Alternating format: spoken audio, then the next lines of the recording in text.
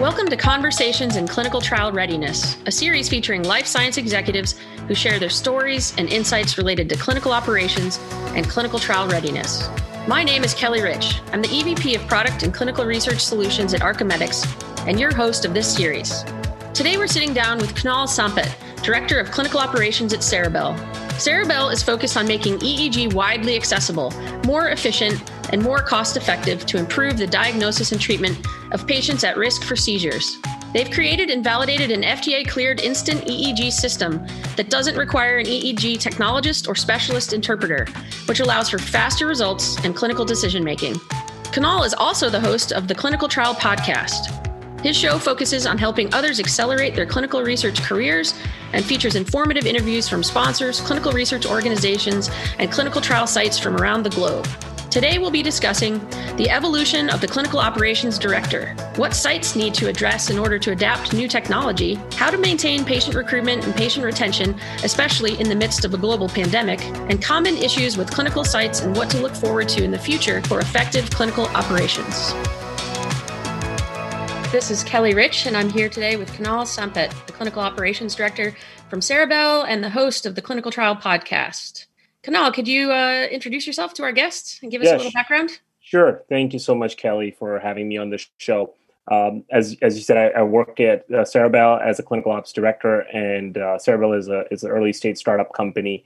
And I also have a podcast where I host, where I talk about clinical operations and clinical trials. It's called the Clinical Trial Podcast.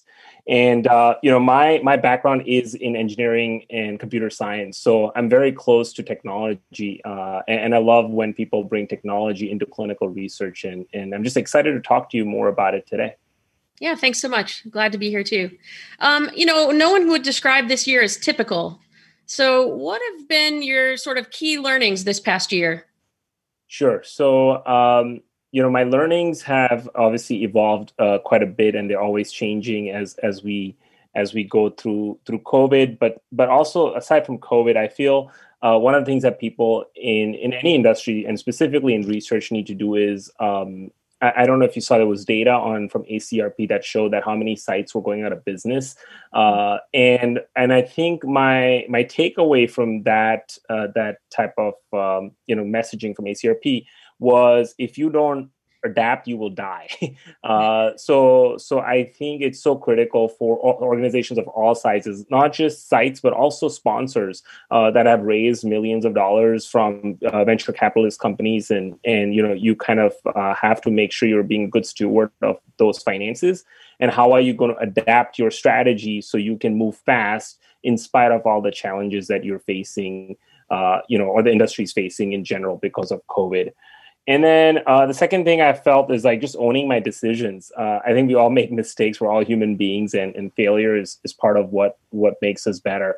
And I think just owning my decisions has been a key part of this year's takeaway. And then finally, I feel like prioritizing my relationships has never been more important today than ever.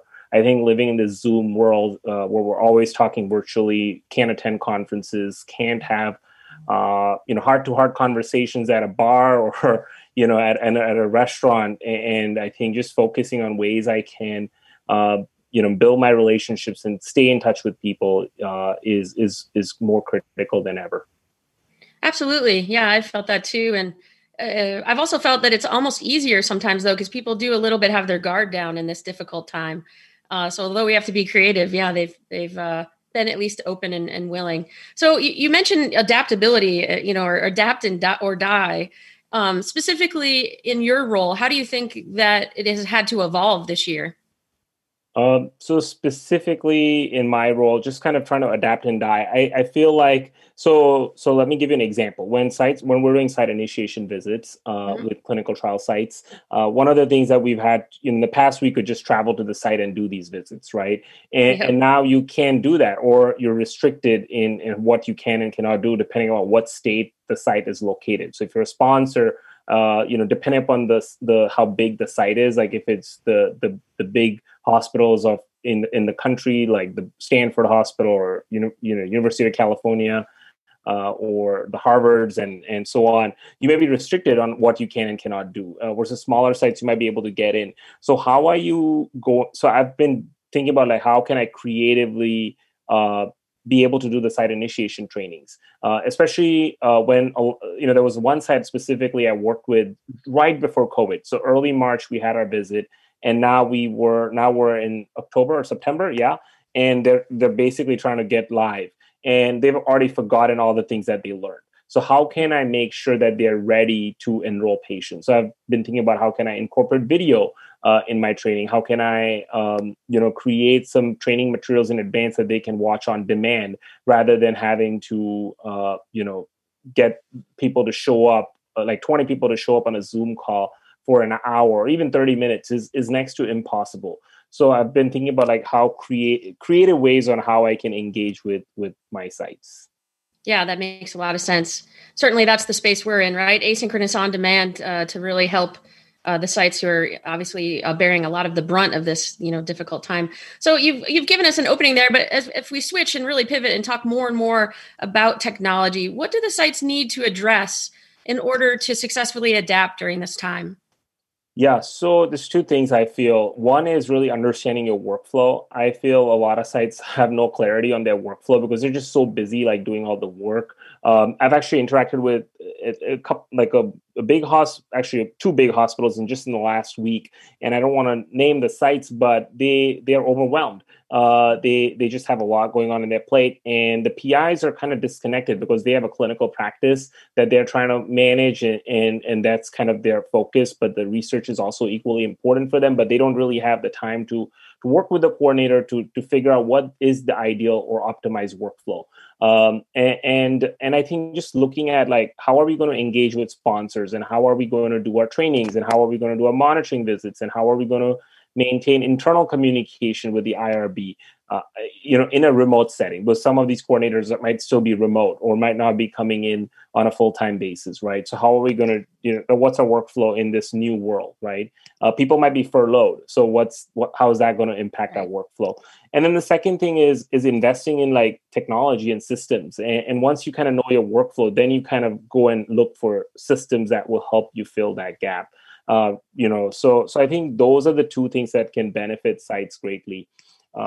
Sites are just, they have a lot going on, and I feel like sponsors have a lot of the resources from a financial standpoint, and the site, there might be only a couple of people that are kind of trying to do everything, and that needs to change pretty quickly, I would say. Even though we have technology, but sites also need, resources to kind of get their work done. Yeah, it's interesting. I was thinking as you spoke, like, is it really fair to pose this question and focus on the sites and what they have to do? I mean, what do the rest of us have to do who depend so heavily on the site's success? Maybe you can speak to that. Obviously, Absolutely. The sites have many things to do, but what do the rest of us have to do to help them?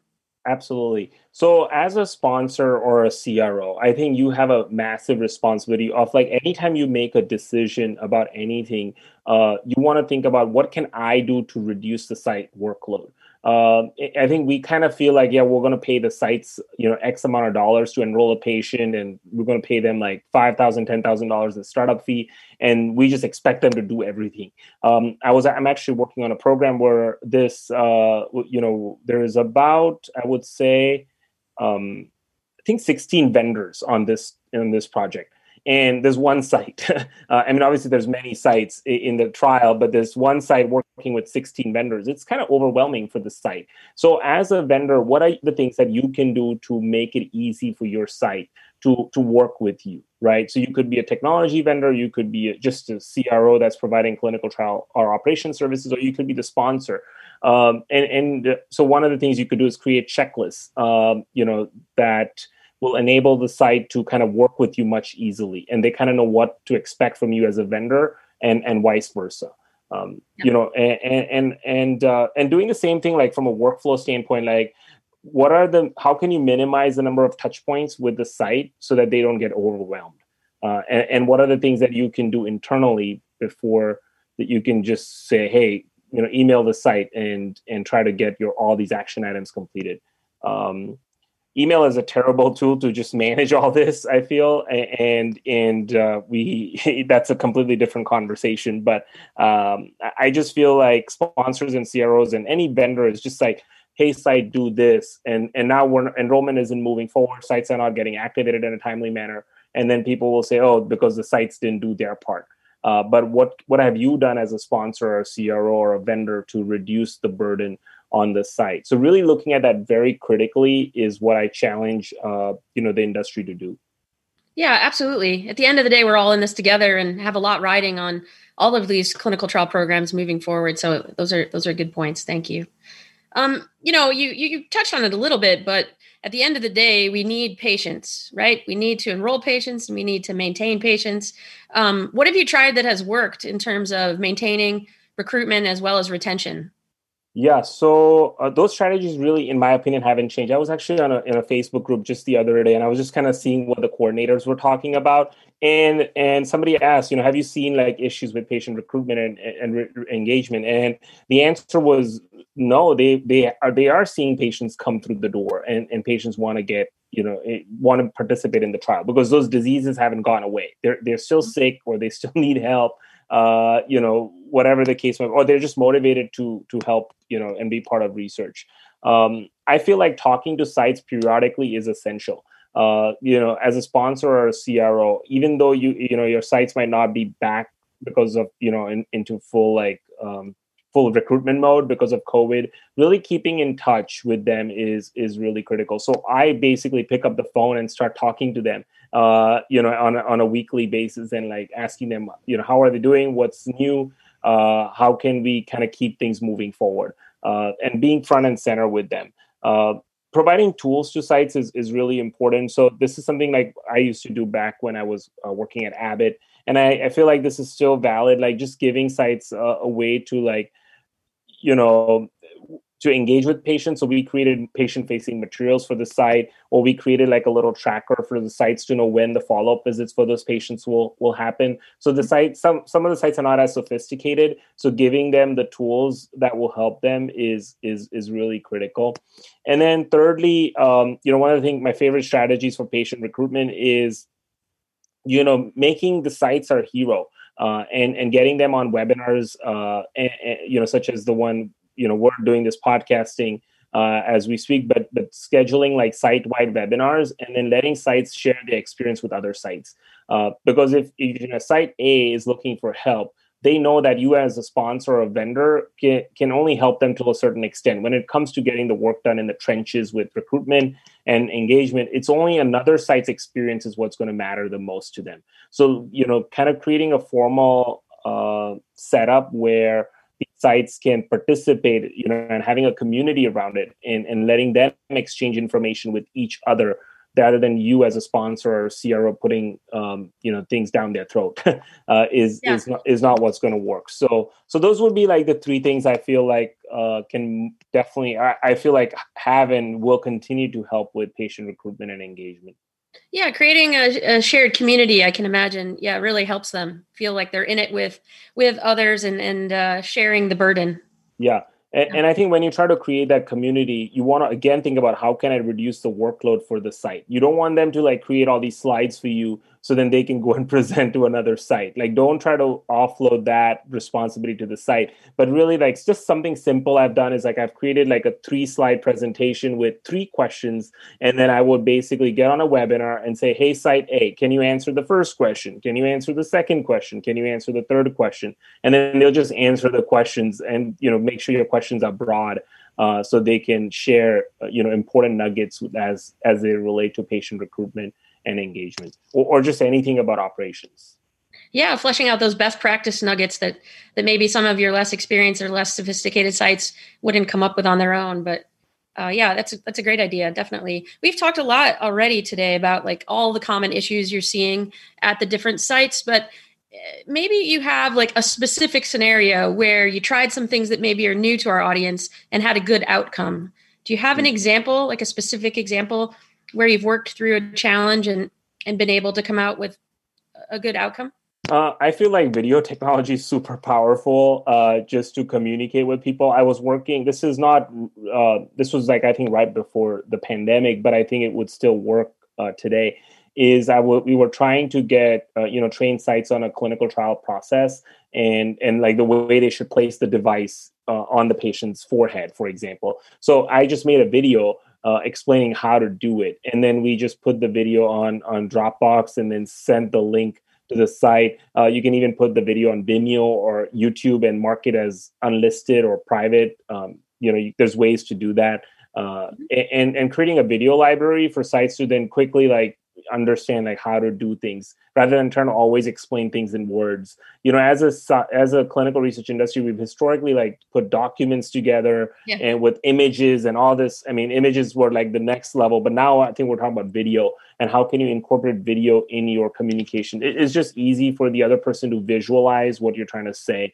The documents are important, but those are more like for you to cover yourself up. I think people use that, but they don't really think about like, videos. And I feel like the FDA would probably be open like to a video training. I mean, FDA themselves has a lot of video training on their website.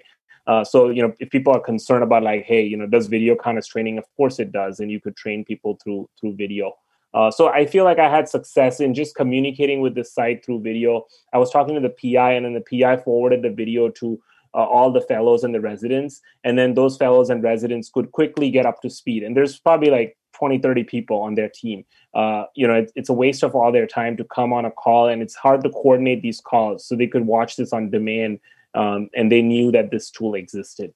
And then once you have the tool and you create these videos, I think you kind of need to think like a marketer. And how can you keep promoting those videos again and again and making sure they remain front and center with your sites? You don't need to create a lot of tools, but as long as you create the right tools to bring them in front of your sites, it can be a huge help to them. So that's kind of what I absolutely. And especially you talked about when we opened up, just the stopping and starting that they've had to endure means that some of that information gets rusty for them, and having these tools that persist but are really accessible can, really, help them get the rust off when they get started back up. Yeah. Exactly. That's right. Yeah. So we've talked a lot about technology and the pressures on sites, as well as the rest of the things that all of us need to do to reduce that burden. But that like sort of leaves us wanting to kind of paint a picture of what do we see in the future for effective clinical operations? What is it going to look like? And how is it different than today? Yeah, so I think some of the things that are going to, obviously technology continues to be a huge part of what we do, and it just is ramping up. I was just talking to a CEO of another tech company that's operating in the clinical trial space, and he said the pandemic has basically helped shrink the adoption of technology significantly. Like he said, things that we were like thinking 3 years down the road are now like 3 months because the adoption is the pandemic has forced people to adopt this technology, which is awesome.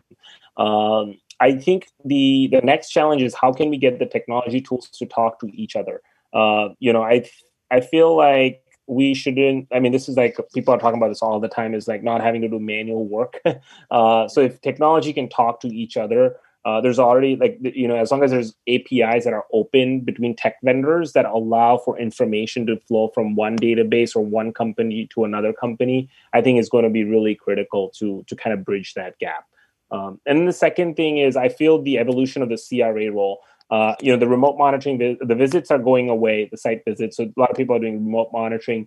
But I just think that the CRA role is going to evolve and will continue to evolve quite rapidly. I think people are still stuck in this old CRA type of mindset of like going in-person monitoring and doing this and that you used to do. I think CRAs will have to be more technology savvy.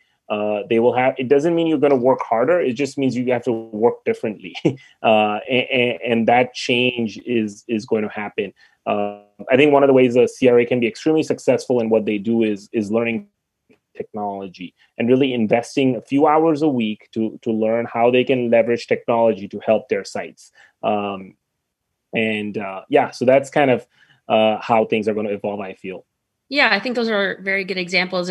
Interconnectedness and automation would certainly help alleviate a lot of the burdens we've discussed today, because it would streamline, workflow, like you mentioned, and really let those sites and CRAs focus on those tasks that are most critical for their skill sets, and that can't be replaced by the technology. So I think those are all great points. Yeah, and I just would like the EDC to the data entry to just disappear. That's like, Yeah.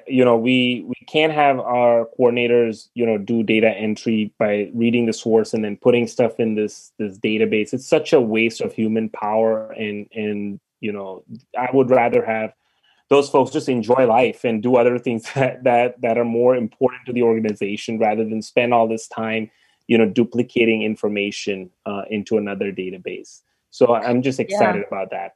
Well, let's spend a minute there then. I've spent a lot of time in that space actually, and have iterated on this where we continue to try to replace the data entry piece. But what do you think is the next biggest obstacle that's in the way of moving us more from, whether it's eSource or EHR or those kinds of things?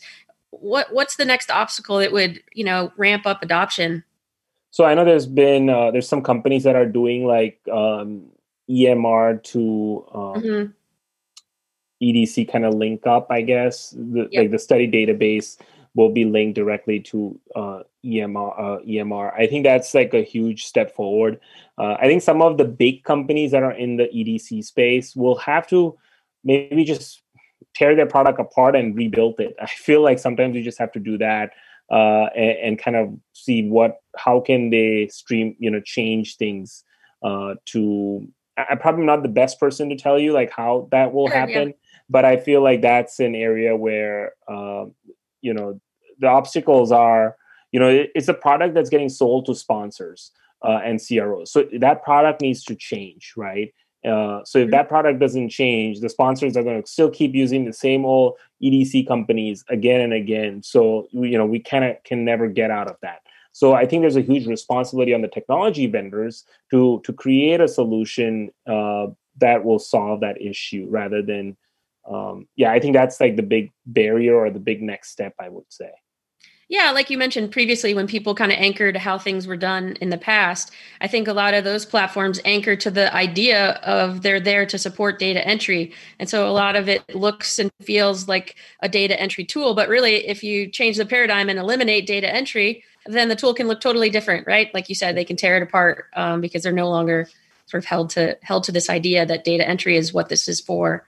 It's really holding data and transposing data and transferring data. Anyway, I appreciate you kind of diverging on that with me. So, Kunal, could you share with us some of the specific clinical operations nightmares that happened this year? Sure. I think one of the challenges has been, once you get your clinical trials completed, there's data that you get from your trials, and then you want to get that published, because if you don't get that data published, people are not going to really know what you did in the scientific community, because at the end of that's kind of the goal of any clinical trials. Yeah, it's recruitment and getting a product approved and so on, but then you have to kind of help with the adoption of that product, or at least like educate other clinicians about what are the results that you got from your trial, so they can make an educated decision about whether or not this product is the right product for their patients. Obviously, there's I work in the medical device space, so there's a lot of competition, and there's competition everywhere. But I know in the med tech space, there's there's 10 different types of stents that a doctor could buy. So how do they know if stent A is better than stent B for their patient that's having a left main disease? So one of the things I feel has been hard to do with the pandemic is, or maybe in general this year, is been trying to get papers accepted in a timely manner. There's delays with the reviewers because they are trying to they're also reacting to the pandemic, and they're busy with their families, or they haven't been able to all get into the same room to review papers together and actually brainstorm the merit of a research article. So I don't know if others are having similar challenges, but the timelines have been quite long to get feedback from the reviewers. And even when we get feedback, it's been hard to get challenge some of that feedback and get then if they don't accept the research, then you kind of have to go to the next publication to get that approved. And I feel like it's hard for a lot of sponsor companies because they can't submit to two journal articles or two journals at the same time. Because if they did submit it to two journals, then if both of them accepted, then it would be a nightmare, right? You kind of want only one person to accept that. So I'm kind of still working through those kinks. I feel that that's been one of the challenges that's been ongoing. Yeah, thank you for sharing that. With all the discussion of the challenges and the obstacles and the struggles of the year, can you share a specific success story with us? Sure. I'm going to share a Ceribell success story, and I hope my CEO will be supportive here. But I feel like the company has done a great job of, I think a lot of sites are having challenge, or a lot of sponsors having challenges with maintaining inventory, because if your production line has been closed, then you can't manufacture product and you can't get product to send to clinical trial sites. And even if you send product to clinical trial sites, there's maybe quarantine requirements for the product that they have to be, at the hospital for 2 days before they can be put in a basket or like in a box where the research staff can access the product. But fortunately, the manufacturing side has been amazing for Ceribell. And just kind of making sure the processes are in place to ramp up the inventory side of things. So if more patients need devices, then we have the devices. And I think also just planning inventory is extremely challenging. I used to work in the stent on stent trials before, and I remember there was a matrix, a size matrix for all these stents, and there were probably 16 different type of stent sizes that between permutation combination, and you have 80 sites. So, how do you stock all the product and the right levels at different sites when your production has been impacted? So I feel that's a huge challenge for a lot of people, and kind of, I'm just, amazed that Ceribell was able to kind of move that forward without any hiccups. Yeah, good example. Thank you.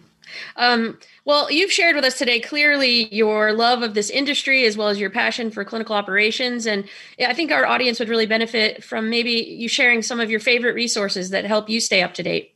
Sure. So I have nothing against for-profit entities, but I feel, when you go to resources, I want non-biased information as much as possible. And I'm not saying government information is non-biased, but I feel like that's how, our research is based. The FDA or any other agency around the world is the one that's going to approve your product or approve your clinical trial design. And I feel my favorite resources to go to all the guidance documents that the FDA has. And they're constantly publishing new guidance documents. I was looking at their COVID guidance document and how to do trials, and it was extremely clear, at least I know there's always things that you can improve on, but they had a good frequently asked questions. They were updating those frequently asked questions so people can kind of understand how to do certain things. I feel like a lot of the listeners that might be having questions on what to do when, given the situation we're in. Can we do remote monitoring visits without a protocol amendment? Can we, see patients over the phone versus in person without a protocol amendment? Things like that, the FDA has clearly outlined in their guidance documents. And I'm just using that as one example, but now also there's a lot of technology like we talked about in this podcast, where people are now more open to using technology in clinical research than they were before the pandemic. And there's a lot of guidance documents just on the use of software as a service in clinical trials. So definitely I encourage people to look at the FDA guidance documents. And then my second favorite resource is ACRP. So if you're a clinical ops person, you definitely want to sign up for the ACRP membership. They have a ton of free resources on their website. There's webinars that they do, and I highly encourage people to kind of engage with some of the materials that they put out. And they're a nonprofit, so that's another reason I feel like they're there to solve a problem between private entities and the government, and they're kind of in the middle of that. So I feel like that's a great place to check out information that whenever you kind of feel like you're stuck. I appreciate all of your insights today and taking the time to speak with us today. Where can people hear your podcast and find out more about Ceribell? Sure. So the podcast, obviously, it's on, you can listen to it on pretty much all podcasting platforms, Spotify, iTunes, Android. My website is clinicaltrialpodcast.com. So it's pretty easy to remember. And you can go and there's show notes that I put on there, which are very easy to access. I try to make it as easy as possible for people to consume information. I know we all have limited hours in the day. So I try to help, through that point, and it's all free for people to look at and listen to. And for Ceribell, I would encourage people to, follow on LinkedIn. It's the name of the company is Ceribell, Ceribell, or visit Ceribell at ceribell.com. And I'm very proud to be part of that organization and working on that mission. So and I'd love for people to stay in touch. You can connect with me on LinkedIn as well. My username is Kunal Sampath. You can just find me on there, and keep engaging with other people, connect with other like-minded people, and do whatever it takes to help move this industry forward and the research forward. So I encourage people to do that. Absolutely. I definitely think your love and commitment to that has come through today, and I look forward to future discussions. Yeah, thank you, Kelly, for having me on your podcast. Absolutely. Thank you so much for joining us on this episode of Conversations in Clinical Trial Readiness. If you're interested in learning more about our team, head to our website, archimedics.com, or follow us on LinkedIn. If you like what you've just heard, please share with a friend, and don't forget to subscribe, rate, and review this podcast. Thanks for joining us.